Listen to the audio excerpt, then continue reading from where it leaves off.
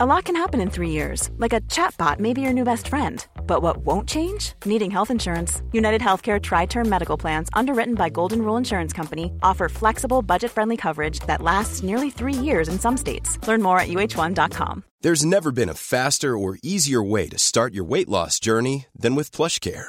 PlushCare accepts most insurance plans and gives you online access to board-certified physicians who can prescribe FDA-approved weight loss medications like Wegovy and Zepbound for those who qualify. Take charge of your health and speak with a board-certified physician about a weight loss plan that's right for you. Get started today at plushcare.com/weight loss. That's plushcare.com/weight loss. plushcare.com/weight loss. Across the UK, online, on DAB, and on your smart speaker. The Independent Republic of Mike Graham on Talk Radio.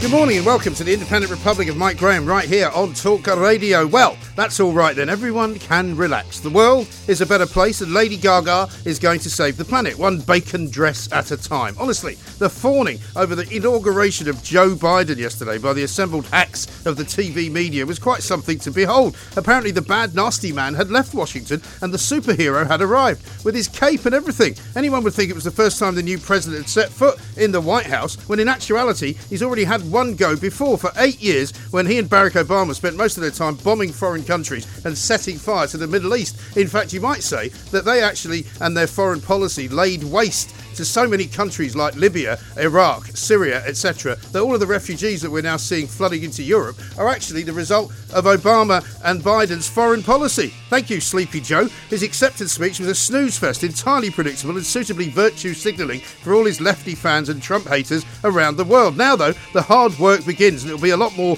than just removing a Churchill statue from the Oval Office. We'll be talking to Reform UK Party leader Nigel Farage for his thoughts on what happened yesterday, but also on the last 4 years as well. 0344 499 1000. Meanwhile, back in the world of lockdown, we are greeted with the news that in the first few days of the new year, COVID infections actually went up rather than down, making even the Imperial College modellers concede that the lockdown might not be working. So that's all right then as well. We'll be finding out why, despite the staggeringly high numbers of deaths yesterday, the NHS is still coping with the crisis. Not overwhelmed then. 0344 499 1000. As ever, we need to hear your voices today. How are you coping? How are you feeling? What are you hearing? And what are you seeing? I drove down Regent Street yesterday afternoon and it was an absolute shocker. Cycle lanes, buses, no people, empty shops. If traffic ever does return, it will be absolute mayhem. We'll check in with Helen Dale for the latest on Brexit, Donna Harvey on the first day of the new era in America, and Lisa Francesca Nandis here with the new harder rules for quarantine. You're listening to me, Mike Graham, right here on the fastest growing radio station on the planet.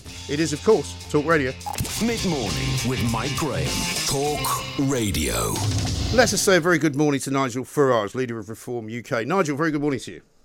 Good morning. I don't think my characterisation of the love-in yesterday was wrong. It really was quite remarkable how people were treating Joe Biden not only as if he was the saviour of the planet, but also as if he's never done it before. Yes, and wall-to-wall support for that in today's UK newspapers, you'll notice. Everyone's saying it's a wonderful, brave new start.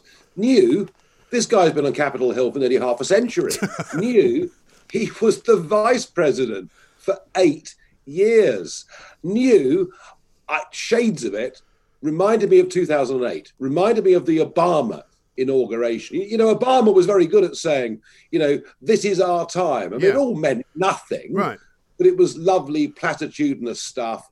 And as you quite rightly say, that nasty man, that terrible man, the man who brought peace to the Middle East, the man who made ordinary Americans richer, the man who had the courage to stand up to the Chinese Communist Party and their human rights abuses.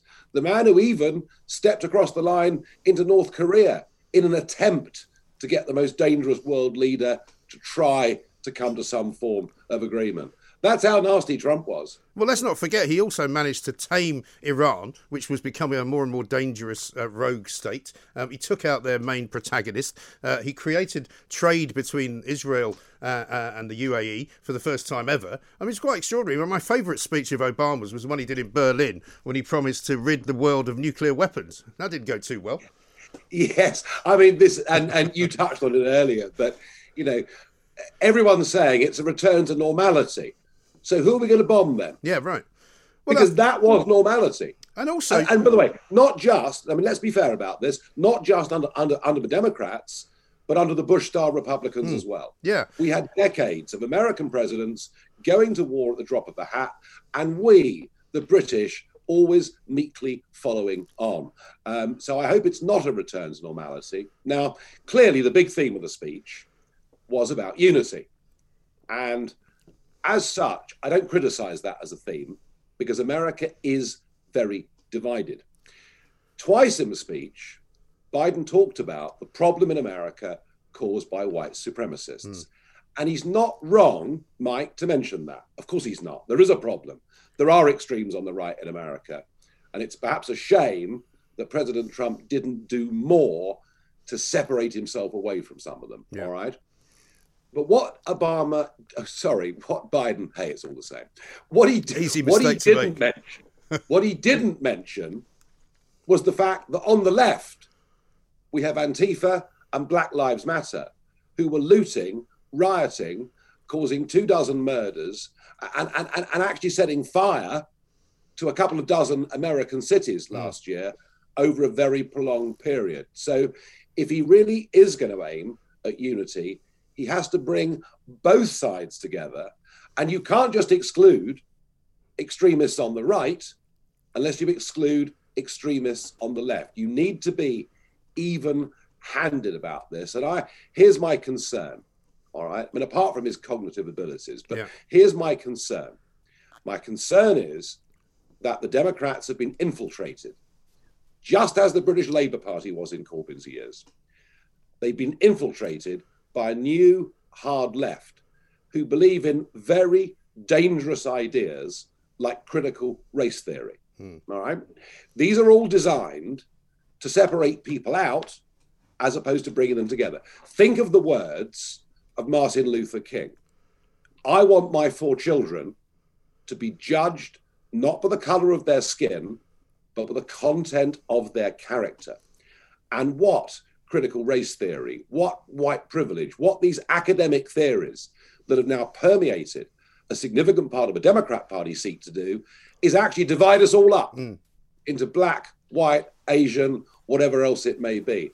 And my worry is that a relatively weak US president will not be able to control these people. Yes, I think that's absolutely right. And it's extraordinary, really, for the America that you and I know very well to have been able to have gone that far left, isn't it? Because, I mean, it's not the America that I know.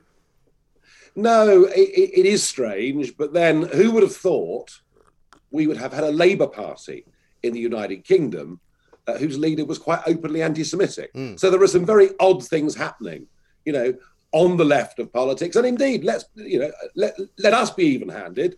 There's some pretty extreme views on the right as well. Yeah, absolutely right. What do you make of the Donald Trump movement, as he referred to it before he left Washington, and the fact that he may start? I was hearing this sort of late yesterday afternoon. He may start a new party called the Patriot Party, which would already have, if you count the people on his side inside of the Capitol building, would already have representation if they were to jump from the Republicans to him. So what's happening here is the lower house, the House of Representatives, voted to impeach the president, okay? That then goes to the Senate. The Senate effectively becomes a court. We don't quite yet know where that's going to be, but within the next 2 or 3 weeks, there will be a hearing and a vote on whether to impeach the president. For that to happen, it would need 2/3 of the Senate to vote for impeachment. That would mean, given that half the senators are there from the Democrats, it would need 17 of the Republican senators to vote to impeach Trump. And if they did that, he would be barred from running for office again under the American Constitution, all right? So I think when Trump threatens a Patriot Party, what he's saying to those senators who aren't quite sure what to do, and by the way, their leader, Mitch McConnell, has already made it clear that he intends to vote for impeachment. What he's saying to them is, if you do this, you will blow up the Republican Party. And I'm old enough and so are you, Mike, I'm afraid. I'm old enough to remember 1990 in this country. The most successful Conservative Prime Minister there had been in the history of the party. She'd won 3 general elections, but she'd gone down a new route, which was Euroscepticism, all right?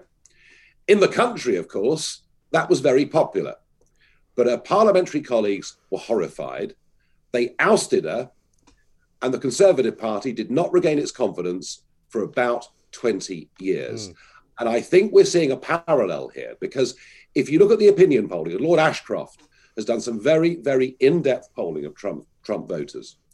2/3 of Trump voters, and that's over 50 million, all right? 2/3 of Trump voters do not think he's done anything wrong at all and love his style. 1/3 of Trump voters are unhappy with the events of the 6th of January, sometimes find him a bit over the top, but don't regret voting for him. So if Mitch McConnell and the men in grey suits think that by getting rid of Trump and by trying to erase Trumpism from the Republican Party, that somehow this is their salvation, they're on the verge of what would be a huge, historic mistake. I think to even to try and impeach him in the Senate is going to be a huge mistake for the Democrats. I think the best thing they can do is just to move on. Because the one thing that we can be very sure about, Nigel, as you said in your video about whether you regretted supporting him, which of course you don't, is that the reason Trump got elected in 2016 was because people were sick to death of the establishment. They were fed up with being talked down to, dictated to, told what they should and shouldn't believe in, and they wanted something different. And that's what Trump provided. Now, if we go back, as you say, to what it was like before, then the people who voted for Trump are not simply going to go away, are they? No. Oh, no. I mean, look, Trump, rather like the Brexit vote, you know, people like myself didn't hypnotise the British public over 30 years. Right. We just made them aware of what the European Union was. And the more they looked at it, the less they liked it. And the more they saw a Westminster establishment out of touch with their views. The Trump phenomenon is very similar. And I'll tell you something. If Trump was just to disappear, someone's going to come forward and represent the view that is held by over 50 million, maybe as many as 70 million Americans who feel that Washington, D.C. is effectively on a different planet, doesn't represent their hopes, thoughts and aspirations in any way at all. And you may well find, if they get rid of Trump and bar him from office a second time, that someone comes along who really is scary. Well, I mean, there's no question as well that if he was impeached and if he was prevented from ever running for office again, that would have a massive effect for mobilisation of the disenfranchised voters of America. And they would stand by anyone that he put up as perhaps the leader of the new Patriot Party, but not the candidate. He would find a candidate. And I mean, I think they could actually bust the two-party system in the US that way. It is possible. I mean, as we know from this country, breaking two-party politics under the first-past-the-post system is a very difficult thing to do. But you know, as we saw with Mrs. May in 2019, when she led the Conservative Party into albeit a European election, but into a European election, you know, the brand new Brexit Party crushed them. They got 8% of the vote, their worst result for 200 years. We also saw in Canada 30 years ago, a new Reform Party that came along, and the Conservatives, who were the party in power, sunk to 2 seats. So it's unusual to break the two-party system. It's not impossible. And as I say, if Mitch McConnell and others think that going back to the Republicans being run by a bunch of boring old men in grey suits is their salvation, they are in for a terrible shock. They really are. And I mean, you can also look at Scotland. I mean, the Labour Party used to have a lock on Scotland, 48 seats pretty much guaranteed every single election. Now, I don't think they'll ever get back into power because they'll never get those seats back. They lost them to the SNP. They're never coming back. No, and equally, of course, you know, before the Good Friday Agreement, in Northern Ireland, politics was dominated by the Ulster Unionists and the SDLP. They've almost disappeared, both of them. So these things can happen. And I just hope that enough of those Republican senators realise that they actually owe their existence to the fact that Trump, whether you like his style or not, you know, he's a brash New Yorker. We know that. But has he connected extraordinarily with a huge number of Americans. And when you think, he got 11 million votes more in this presidential election than he got the one before. And they need not to forget that. No, absolutely right. Speaking of elections, interesting conversations being had at the moment around the May elections. Obviously, you've now got your name change that you asked for. The actual commission have gone from the Brexit Party. You're now the Reform UK Party. Obviously, you're hoping that there are going to be elections, I'm assuming. I think there have to be. I really think there have to be. We cannot postpone these elections. Some have been postponed, of course, already. Do you know what? If, because of social distancing and worries about the virus, we decide to keep the polling stations open for 2 or 3 days, where's the harm in that? Where's the harm in that? Where there's a will, Mike, there's a way. We can hold these elections safely. It can be done. And I think it must be done, to be honest. Yes, absolutely right. And I mean, it's strange that those who don't wish to have elections are those, it would seem, who fear that they might not win them. Well, yes, all those that are in power already. Yes. If you're there already, I mean, why not just stay on forever? Right.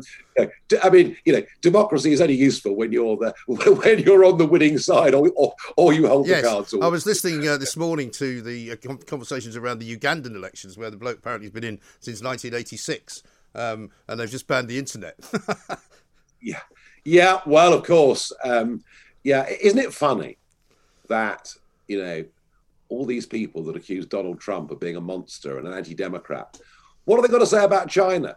What are they going to say about countries like Uganda? It seems almost nothing. Some very strange double standards in our commentary. Yeah, there absolutely are. As far as the way that the Reform UK Party is kind of rolling out, are you finding it a bit more difficult than you were expecting it to be? Because obviously you had a launch in Scotland, a couple of weeks ago. Yeah. But there's been so much in the news about COVID that it must be very difficult to kind of break through that. Well, yes, of course. But the other thing is, my entire political career was based on one thing. That was getting out round the country and meeting people. I'm not good at very much, but I'm quite good at that. Quite good at getting us out of the European Union, you'd have to say. Well, yeah, I know, but that was because we built a grassroots movement. Yeah. We built a grassroots movement which, threatened the very existence of the Conservative Party, who in the end came to their senses. But no, what I've always done is to go and walk about street markets, visit the pubs, do public events in town halls or whatever else it may be, engage with local media. I've done that for 3 decades. That's what I'm good at.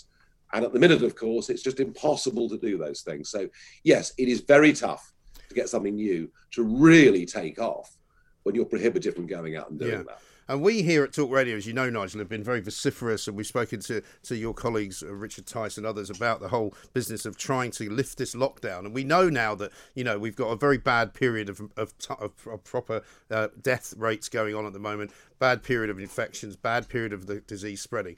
But we must really pressurise the government, mustn't we, to give us some clue as to what they're going to do and when they're going to do it.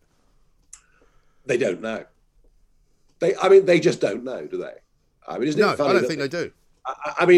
The response to the leak story yesterday that Priti Patel wanted to close the borders last March to stop the virus getting in is Boris Johnson getting up and saying we have some of the tightest border controls in the world. Well, yeah, 10 months later we do. Well, when he said that, I sort of mumbled under my breath, well, apart from at Dover, apparently. Well, yeah. If you want to come across by inflatable, that's absolutely fine. By the way, it's calm tomorrow, so tomorrow's a good day for crossing the channel. You can bet your life people will be. Look, it can't be easy to be a cabinet member or prime minister right now. I think we've got to be, say that these are tough times.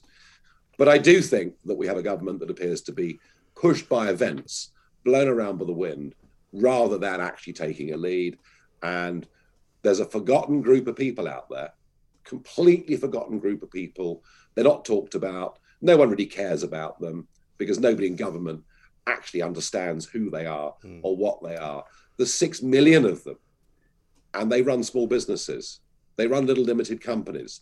They act as sole traders, and some of them are absolutely being crushed by this. They can't see any way out. Many of them don't qualify for government support for a variety of reasons.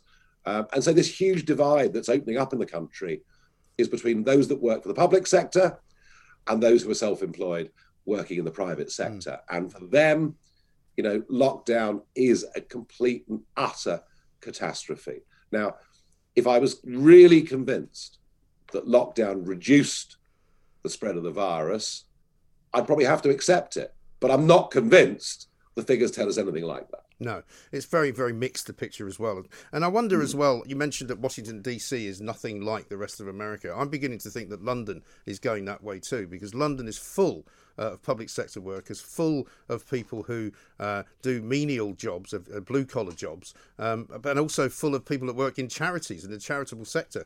And so it's a very different picture to the one around the country, isn't it?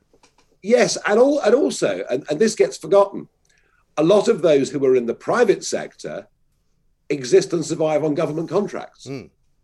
Whether it's firms like Serco, whoever else it may be. Yeah. So, we've seen this massive growth of government. London is the capital. And you're absolutely right. London is now more dependent on public taxpayer money than it's ever been. I guess we should include the BBC in that too, shouldn't I'm we? afraid so, yeah, absolutely right, even though they did move a small part of themselves up to Salford for a bit. But listen, Nigel, great to talk to you. I think we covered pretty much everything now. I think I'd rather you were saving the world than Joe Biden, but that's another story. Nigel Farage, leader of the Reform UK Party, a man that makes absolute sense about so many things, talking there about how Trump and Trumpism isn't going away. You can be sure of that. And if they try and stifle it and they try and shut him down, he'll just come back in another form, surely. 0344 499 1000 is the number. Don't forget, we're live streaming on YouTube. We're live streaming on Facebook and on Twitter. This is Talk Radio. Mid-morning with Mike Graham. Talk Radio. The Independent Republic of Mike Graham on Talk Radio. I'm sorry, why would you want to count elephants from space? I mean, that's quite an extraordinary news item, that. I mean, fascinating as ever, the news read by Jenny there. Why would you want to count elephants from space, eh? I mean, I wonder if they could count the number of people at the inauguration yesterday from space. They wouldn't need an abacus, would they? There weren't that many people there. Anyway, let us talk about matters far more important than elephants and space. They are, of course, matters concerning the coronavirus and the restrictions we currently have in place. And the latest raft of figures, we've got two sets of things to look at the moment. It does look as though infection rates are going down. However, it does look as though in the early part of January, according to the boffins and the modellers at Imperial College, that the lockdown didn't appear to be doing anything other than having the opposite effect, and infections were actually going up. Let's talk to Professor Hugh Pennington, Emeritus Microbiologist at the University of Aberdeen. Hugh, very good morning to you.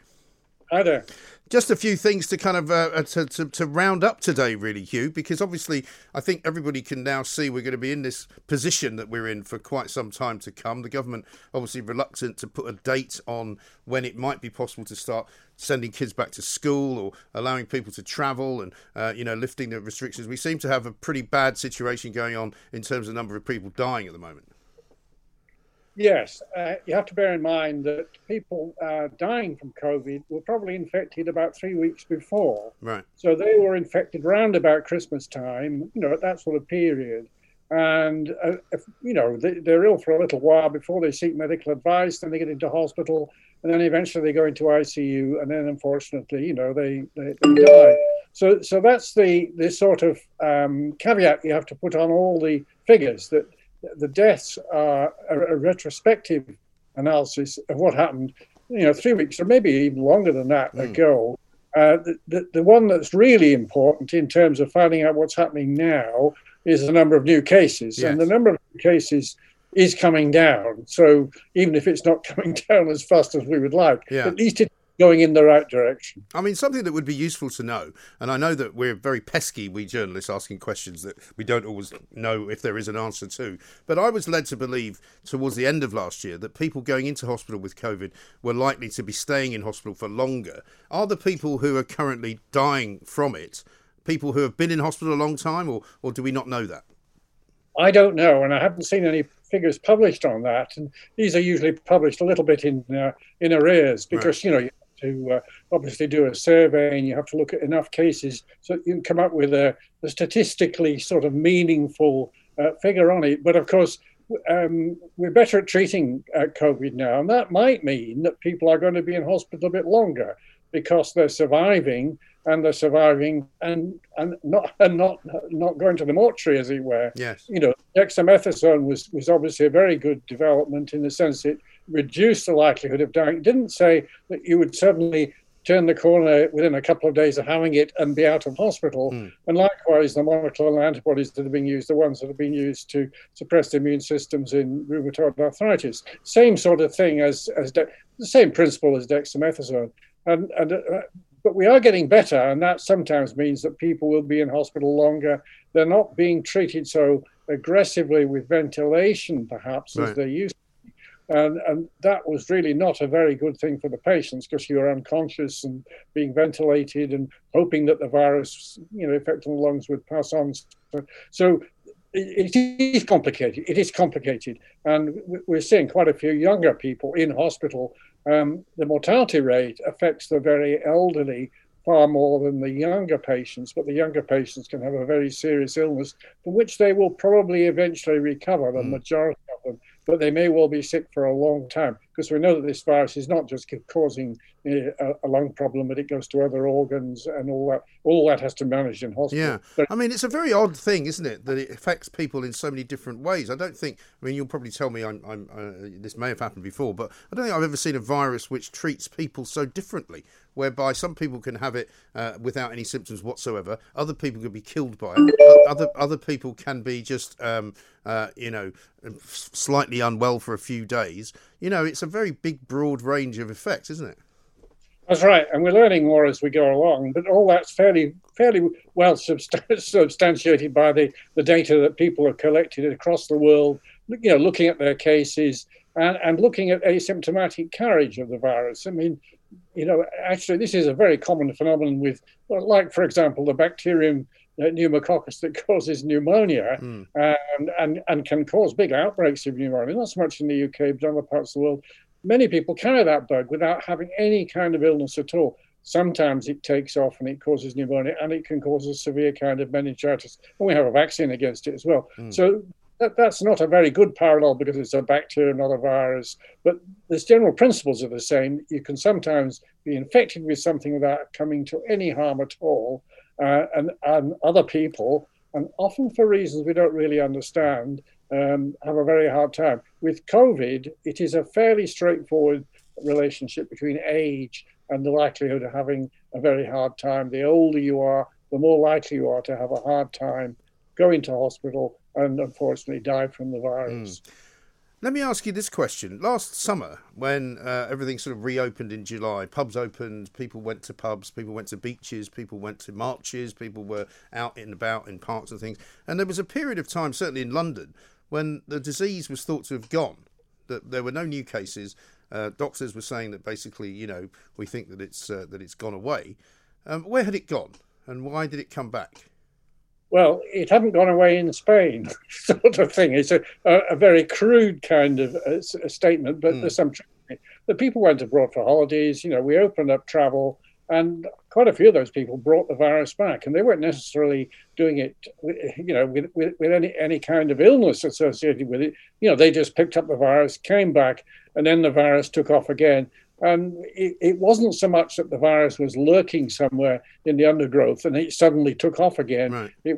A lot of the virus cases, and we've done this by doing this sort of fingerprinting, the genome sequencing of the virus, that shows that it was imported virus that really got the second wave going, that we really weren't very good at controlling the importation of the virus at our borders. And that's now become a bit of a political issue. Should we have done that earlier and so on? And of course, it's very difficult to do unless you have a very complicated and straightforward system for checking travelers and all that kind of thing, which we didn't pay too much attention to that. We thought that, we'd got rid of the virus, or we were well on the way to getting rid of it, problem over. No. Yes, which unfortunately would suggest that the problem will never be over unless it's eradicated altogether, which it will never be. Well, yes. I mean, we are going to be in the hands of how well other people are controlling their virus, like, for example, the United States and Brazil and countries which really haven't done at all well in damping down the virus, where the virus is still on the rampage. And clearly we will, I think, if we can get our numbers down to really quite good low levels, helped by vaccination and also by keeping social controls up, it'll have to be a mix of the two. If we can get the case numbers right down, then we have to really pay our attention to imported cases. And that's what China's been doing. They got rid of the virus in a sense by having very strict lockdowns. But they're now really worried about importation of virus. And it's the same in Australia and New Zealand. Yeah. But we also, Hugh, have to think about the economy, and we also have to think about people's livelihoods and the collateral damage that's being done by all of these measures, which if we do what some of the scientists are suggesting, will always be in place. And that's not really an option. No, that's true. That's true. No, the one good news is the vaccination program.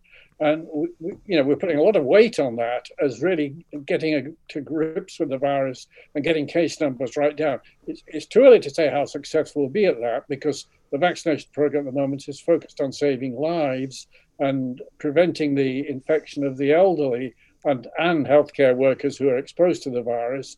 And that is not going to have a big effect on the circulation of the virus.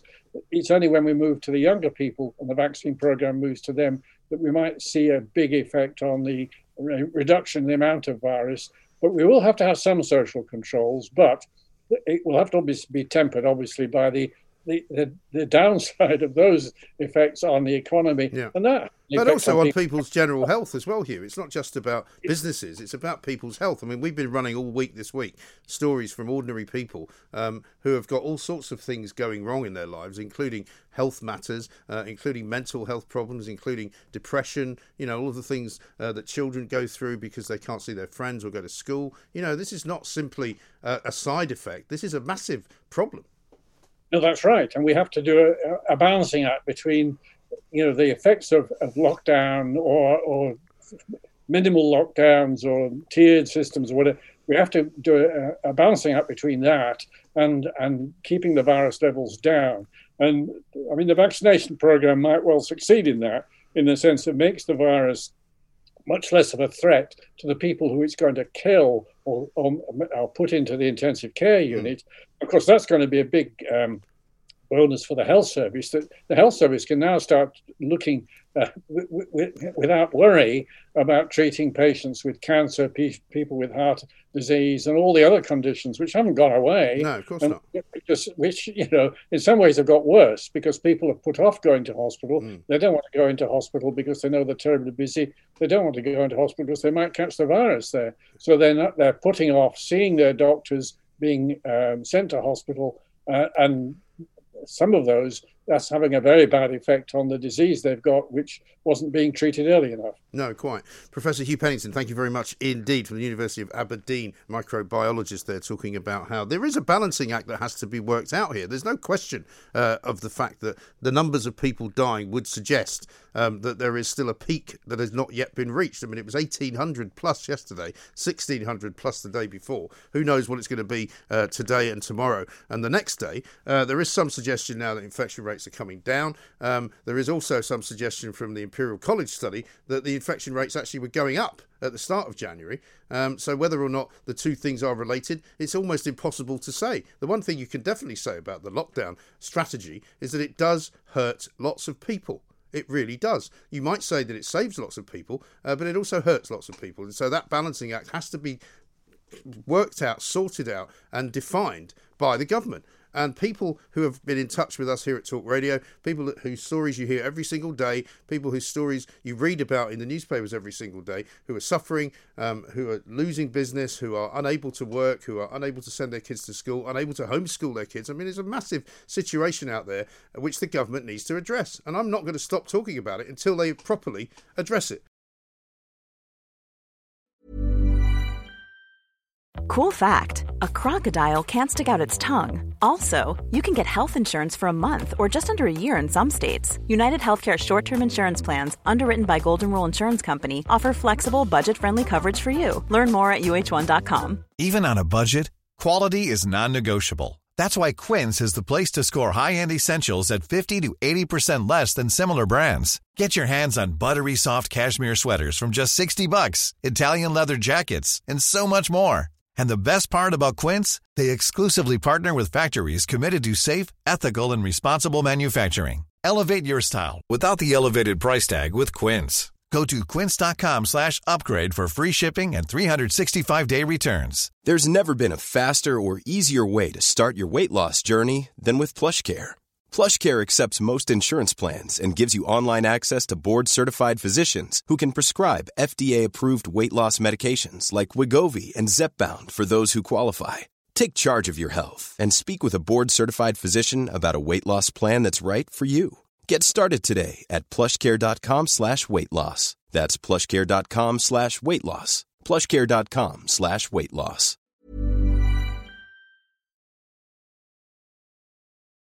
Mid-morning with Mike Graham. Talk Radio. Time to say a very good morning to Helen Dale. Helen, how are you? Not too bad. How are you, Mike, this morning? Very well indeed. I'm sort of energised in a way by the... I like to say that I take my energy from sort of opposing people who seem to want you to believe everything that they say. And just by generally being a bit of a contrarian, it kind of fills me with energy and symbolism and fight. And so it actually cheers me up. Maybe it means you're doing your job. Well, there is that. I mean, I do mourn. Journalists are supposed to engage in scrutiny that's in addition to the scrutiny, the fourth estate, in addition to the scrutiny of the commons. Well, this is the thing. I mean, I don't know when journalism died around the world, but it has certainly been in need of a requiem for quite some time now, because the idea that people put their trust in politicians is complete anathema to me. You know, I don't care which kind of level of politician you are. I am not going to worship you because I'm a journalist, and I'm always going to question what you're doing, why you're doing it, and who's paying you to do it. Well, it is a cultural difference, though, between the United States and the United Kingdom. I've always been, with the exception of Trump, but even there it surprised me. I would find that the British press just don't exercise deference to whoever the big cheese is at the time, whether it's Boris Johnson or whether it would have been Jeremy Corbyn or Keir Starmer, or it doesn't matter. Whoever is Prime Minister is going to get it on their plate every day from the fourth estate, and you just accept that. And sometimes it can be stupid, like some of the silly questions that have been asked at the coronavirus briefings, but sometimes it can be very valuable too.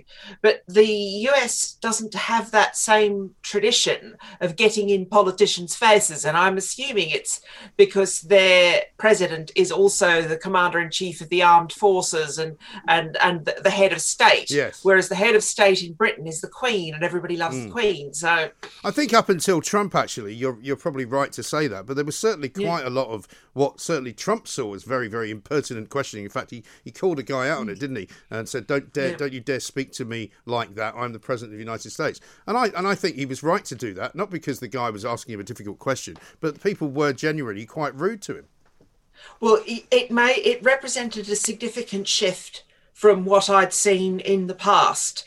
I mean, even when you had presidents that were very, I mean, the one that I remember is, of course, W, that he got called because of the warmongering. I mean, and dropping bombs on everything. And I did see a cartoon, I don't know whether it was yesterday, I don't pay a huge amount of attention to American politics, where basically it had a flying fortress bombing some random Middle Eastern country, and it was just a flying fortress, and it was Republicans, and then in the bottom half of the graphic was a flying fortress with Black Lives Matter and Trans Lives Matter and all these different stickers all over it that you associate with and the pride flag that you associate with the Democrats. But it was the same flying fortress bombing the same random Middle Eastern country. It just had these woke stickers on it.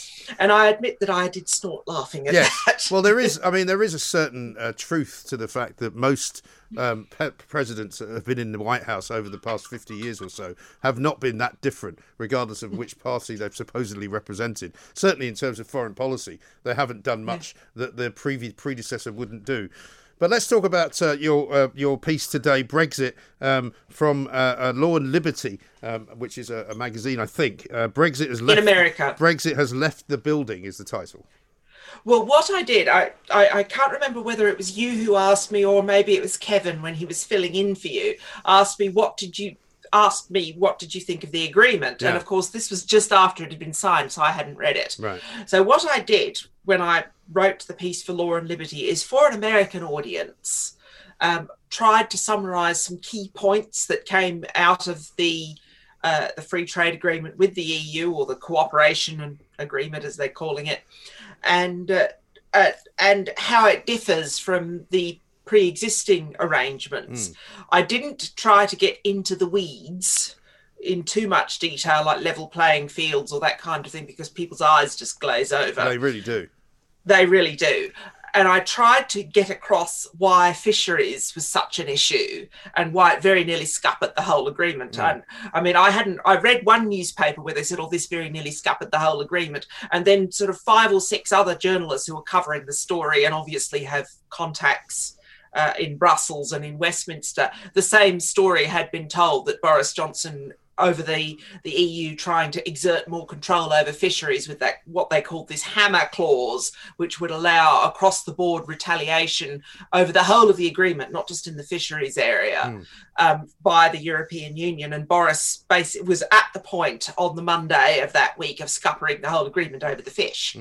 And so I've tried to explain the significance of the fish, even though they're only between 1/3 and 1/2 of 1% of Britain's total trade with the European Union. But there are two things about that, aren't there? Because one of the things about the fishing business is that Britain pretty much let the fishing business die from Britain's perspective. So it's not the fact that it's not an important business and could not be again an important business. It's the fact that those who argue about rejoining the EU say, well, why are we doing this?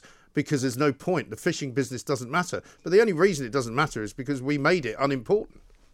Well, yes, this is that, and that's why I put the history in the piece of going back to 1973 with Ted Heath, where you had the fishermen just were not adequately compensated.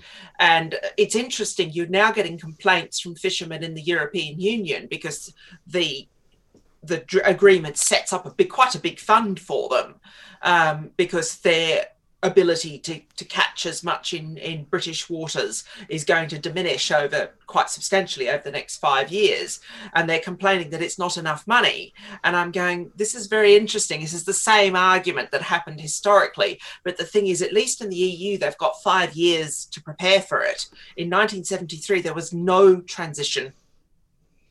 And so that's one of the reasons why it basically blew up the fishing industry in 1973. People have a lot of leavers remember it, particularly in those parts of Scotland and places like Great Yarmouth and in Norfolk. Yes. Well, I mean, I've spoken to people about the fishing business, and obviously in the East Neuk of Fife, up there in the northeast of Scotland, that's a very, very sort of thriving fishing industry. But in Great Yarmouth, as you say, they used to send 40 boats out. And now they only send about 4. Same can be said for sort of the southeast coast, Hastings, places like that. There's just simply not enough boats to do all the fishing, I suppose, is the point. Well, yes, and this is why, and I tried to set out in the piece why, if it had gone to no deal, like I know some of the fishing people were arguing for, because they would have got 100% of the rights immediately. I mean, you just, there are literally just not enough boats. There are not enough British boats, and you would finish up with this situation of people selling their quotas off to European Union boats again, which was a problem that has existed historically. So I tried to explain that, and then I tried to set out what the issue was with services. And rather than trying to summarise everybody, I did the thing of just going to the part of the agreement that dealt with the legal profession, because that's an example of services, but it's also an example of where the laws really don't line up. And this was part of the issue with the membership of the European Union, is it's not just EU law, which is a very specific approach to legal drafting and legal reasoning. They call it sui generis, of its own kind, and that's a fair name for it. But it's also the law of the European Union countries, which is overwhelmingly civilian. Roman law, and it's just really different. And that's not to say that it's worse or it's better or anything like that. It's just really different, and the two have never meshed well. And to be fair, it has to be said they're going to mesh even less well after the now that this deal has been signed. But the conversation was always that kind of level, wasn't it? Because Britain was always a slightly reluctant member of the European Union, and the EU always regarded Britain as a slightly reluctant member of it, and they realised that there was something slightly different about Britain, which was not the same that could be said for every other EU country. No, that is quite true. And to be fair, this was going right back historically. Vernon Bogdanor's books on the European Union and articles, and the most recent one, Britain and Europe in a Troubled World, it was people like de Gaulle who realised how different the UK was. And that was de Gaulle's rationale for constantly saying, no, you will not join the European community as it was then, because he just thought that the UK's economy and legal system were too different. Yeah. And he had good arguments for that. I mean, and Vernon Bogdanor, one of the expressions he uses is sometimes your enemies, in this case, because he was opposed to people in both Labour and Conservative who were trying to join the European Union.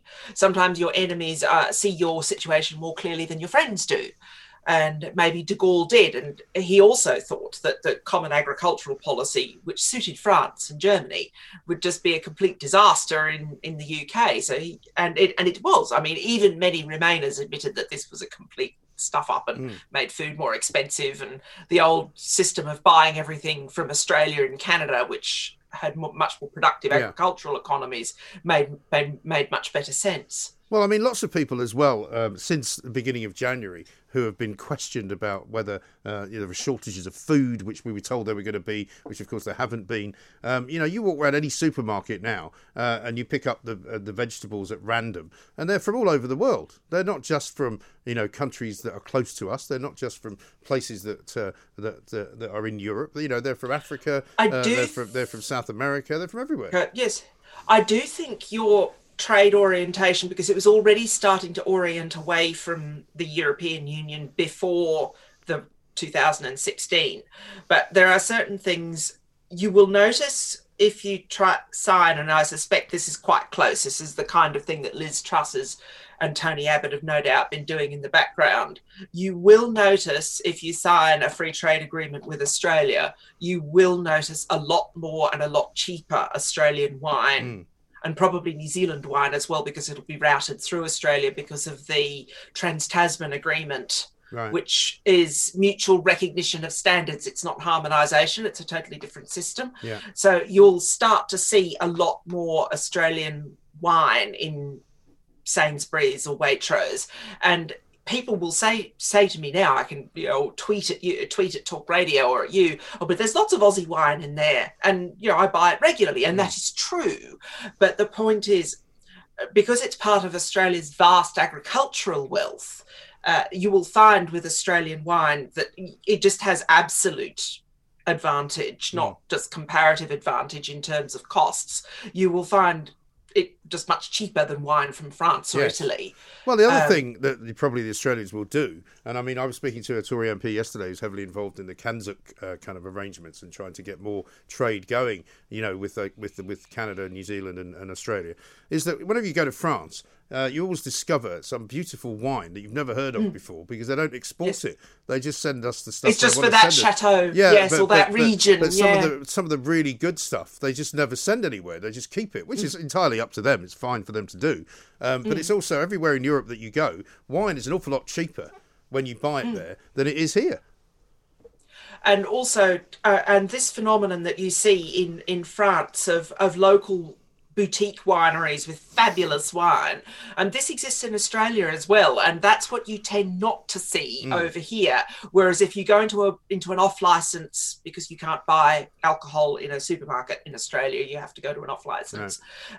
If you go to an off license in Australia, you see all the boutique wines that you just never see here. And once you have a free trade agreement with Australia, you will get diversity of choice with your wines. And you will probably have to, a media outlet over here will need to get someone like James Halliday to come to the UK and to launch a version of his Australian wine guide. Yeah. Because there is so much stuff it's not worth getting Halliday in the UK yet, because you don't get the boutique wines. But as soon as you do, then you'll need a wine guide. because well, there's listen, so much. I'm more than happy to host him anytime he likes here on Talk Radio, especially once we can reopen the building so people can come in and test it. But let's talk about the future here, because, you know, there will be inevitably a few bumps in the road. There will be the odd problem to do with some unforeseen thing that pops up. But by and large, yes, there will. By and large, would you say that the Brexit deal that has been done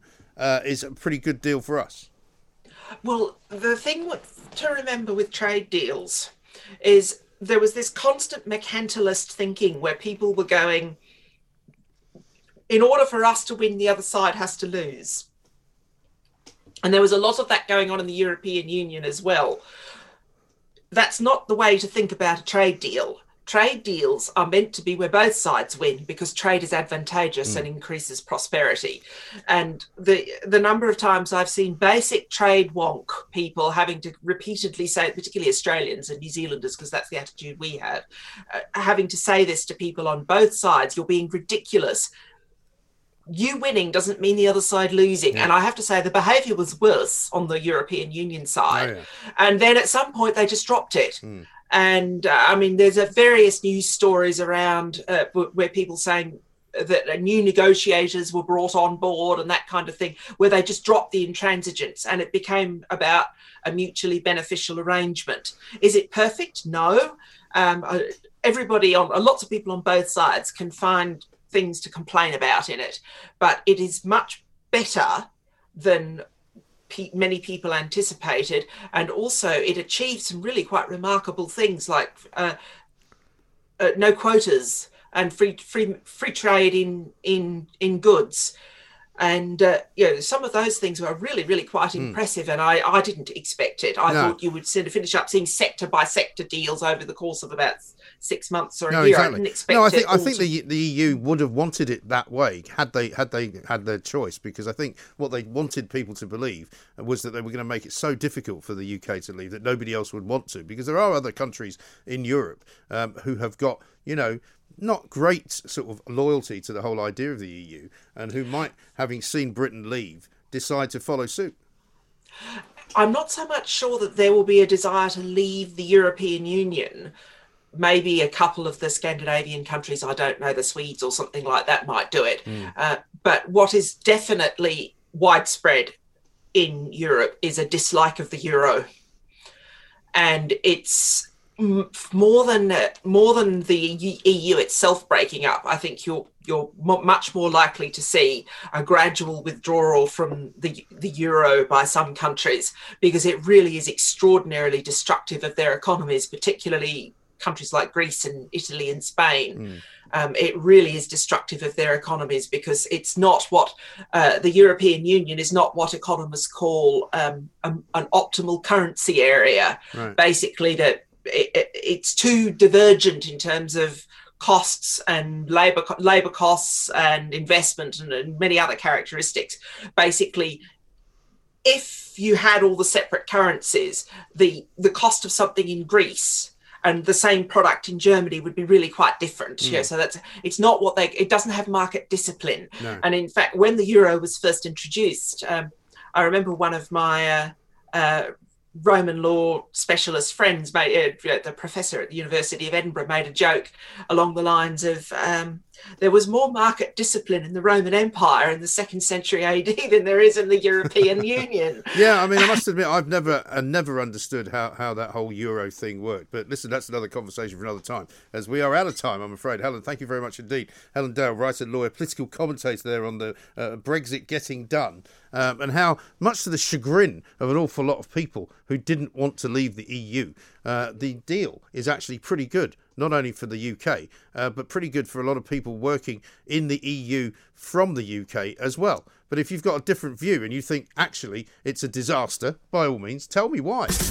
Mid-morning with Mike Graham. Talk Radio. The Independent Republic of Mike Graham on Talk Radio. Talk Radio is kicking off 2021 by giving you the chance to score a bank account boosting £10,000 in cash. For the chance to win 10 grand in your hand, text the word WIN, that's WIN, to 63320. Text entries close at 5 p.m. on Friday the 29th of January. Messages will be charged at £2 plus your standard network rate, or post your name and number to Balance Booster, PO Box 7273, that's 7273, Colchester, CO2 8XT, by 3 p.m. on the 3rd of February. One correct entrant will then be chosen at random after the competition closes. Go to talkradio.co.uk for terms and conditions. Competition rules apply, and you must be age 18 or over to enter. This competition is active across other wireless stations. Good luck. 10,000 quid. That'd be quite handy, wouldn't it? Let's go to the phones and find out what's going on out there. Alan is in London. Hi, Alan. Hello, mate. All right. Yeah, very well indeed. What can I do for you? Well, first of all, hail to the Republic. Thank you. Smart motorways, Yeah. Mike. Not very Don't work. smart, are they? No. Unfortunately, my sister died on the M25. Oh, goodness. Basically, there's a few mitigating circumstances. But the fact is, they broke down in a live lane at 1 o'clock in the morning and consequently got stuffed up the backside by a lorry. Right. Totaled the car, nearly killed my niece. And was she still in the car when it hit them? Yeah. Right. That's awful, isn't it? It is. And unfortunately, that's what happens when people don't listen. When they first said about, I don't know if the guy that took my call told you, I spent 15 years in the breakdown recovery industry. Okay. And I'm well aware of IVR, AVRO, the RHA and other organisations that try to make things as safe as they can be. And when they first come up with the idea of a smart motorway, every single constabulary in the United Kingdom turned around and said it's a bad idea. Right. So if professional people that use the roads day in, day out, i.e. the police, the breakdown service, the fire engines, the ambulances, everything else, and including the Road Haulage Association, turn around and say to Highways England that this is a bad idea, yet they still went ahead and done it. I can't imagine what made them think it was ever a good idea. I mean, it doesn't have anything going for it at all, does it? No. If you've ever been a breakdown driver, when you actually go for the job, you have to do a week's induction. That means sitting there watching videos and stuff like that, and the guy explains to you everything and this, that, and the other. The main rule of picking up anybody off the motorway, or i.e. going there to repair their vehicle, is to exit on the left-hand side of your vehicle, so you're not in the live lane. Right. But unfortunately, due to what they're doing now, the recovery driver and the casualty in front, i.e. I'll call it the casualty, which is the broken down vehicle, is in a live lane. Yeah. So not only are you putting the recovery driver at risk, you're also putting the occupants of the car in front at risk of being hit by something behind, and that can happen in a very, very, very short space of time. Yes, absolutely. I mean, what are the rules, for example, Alan, if you are supposed to be... I mean, I'm always under the impression that the M25 is being watched by somebody, so that if a car does break down, they spot it and they get somebody out there. But as I say, my friend it was early hours of the morning, it was over an hour before the police got to them. In my sister's case, we were quite lucky and quite unlucky, unfortunately. A lorry driver passed in the opposite direction, saw what had occurred, stopped his lorry in a live lane, jumped out and ran across the M25. Got in the back of the car with my sister, and she got airlifted, and unfortunately a couple of days later she passed. Right. But the actual guy that hit her was not aware that she was there. Really?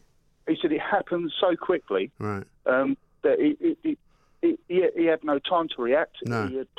Well, no, because you're not expecting there to be a stationary car in the middle of a motorway, are you? On top of that, the actual section of the M25 where it happened was unlit. So if you've got a smart motorway, and then it's in complete darkness, and the car in front of you has no lights on, you can hear it. Yeah, of course. So For sure. I think that basically what should happen is that the governing bodies, i.e. the police, the RHA, AVRO, IVR, everybody else, should go back to Highways England, smack them around the face with a wet fish, and tell them to stop what they're doing, because there's going to be more instances of this. Of course. Until someone realises, which obviously the coroner has this week, that it's a death trap. I mean, all right, yeah, fair enough. I lost my sister. I nearly lost my niece and her friend in the same accident.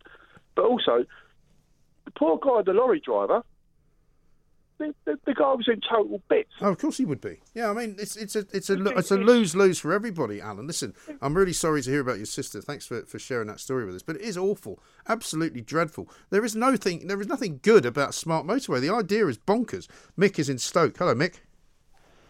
Hi, Mike. Hey. I'm joking up here. I'm just listening to your last caller's Isn't story. that awful? And it's heartbreaking, absolutely heartbreaking. Yeah. I can't imagine what sort of a moron would think smart motorways were a good idea. Well, in my opinion, I think they've had the idea. They know damn well it's ridiculous and dangerous, but they're too peg-headed to backtrack. Yeah. And that's my opinion. See, I tried call the other day. I spoke to Nick Ferrari on LBC about this a few weeks ago as well, because, see, I was rendered disabled about 2018 it was, and the only stretch of motorway that I'll use at the moment now, well, if it wasn't for lockdown, would be between junction 15 and 16. It's a mile and a half from where I live, and the only reason for that is because it's still got hard shoulder. Yeah. Now, the thing is for me, like I say, I'm disabled. The guys just said, you know, one of the rules is you exit from the passenger side. I can't get over the passenger side because my left leg is basically redundant. It does what it wants. My right leg, I've got no strength, and I've got muscle waste and nerve damage from a prolonged hospital stay. But to get out of my car, I need to open my door fully open. I need to get my frame out the back. I can't use crutches. I have to use frame. Right. So I've got to open my frame up. And then, I mean, this is all on the edge of what would, you know, on a live lane. Hoping nothing's going to come behind me and hit me there, or something hit me while I got my door wide and the open. speed, and also the speed at which these cars approach on fast roads or motorways. I mean, by the time you've seen it, it's too late. Yeah, you know? And well, I've timed myself once, and it takes me a minute, at least a minute, to get out of my car, get my frame, open my frame, and walk to the front of my car. Now, here's my other issue. They're saying about they reduced the safe refugees now to 3/4 of a mile. Yeah. Now, so I've made a note of a couple of things. What's the chap's name now who does for the DWP on the disability?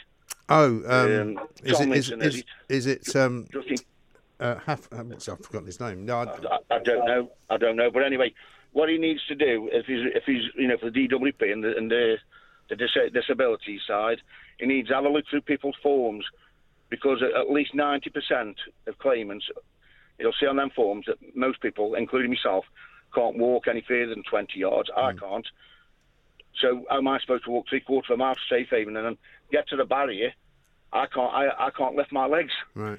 To get over basically sitting ducks. Yeah. You know, and there's the figures was something like, was it 38 people have been killed in the last 5 years? Yes. Now, the last 12 months we've all been in lockdown. So how many more could it have been? I know. Absolutely, yeah. It's absolutely crazy. We're going to have to get it changed. Absolutely, I really appreciate your call, Mick. Thank you very much indeed. I mean, clearly, there is no two ways about this. There is no two sides to the argument, because quite often there aren't two sides to every argument. You know, the argument for smart motorways is redundant, stupid, ineffectual, and now deadly. So let's just forget about it, shall we? Let's get on to the Department of Transport and say to Grant Shapps, I'm sorry, this is a bad idea and it's killing people. So stop it and end it now. Talk Radio. Across the UK. Online, on DAB and on your smart speaker. The Independent Republic of Mike Graham. On Talk Radio. If you enjoyed that, be sure to catch the whole show 10 till 1, Monday to Friday on Talk Radio via DAB, online or via the Talk Radio app. And if you have an opinion on the stories we cover, we'd love to hear from you. Call us on 0344 499 1000 or tweet at Talk Radio during the show to have your say. Mid-morning with Mike Graham. Talk Radio. Hey, it's Danny Pellegrino from Everything Iconic. Ready to upgrade your style game without blowing your budget? Check out Quince. They've got all the good stuff, shirts and polos, activewear, and fine leather goods, all at 50 to 80% less than other high-end brands. And the best part? They're all about safe, ethical, and responsible manufacturing. Get that luxury vibe without the luxury price tag. Hit up quince.com/upgrade for free shipping and 365-day returns on your next order. That's quince.com/upgrade.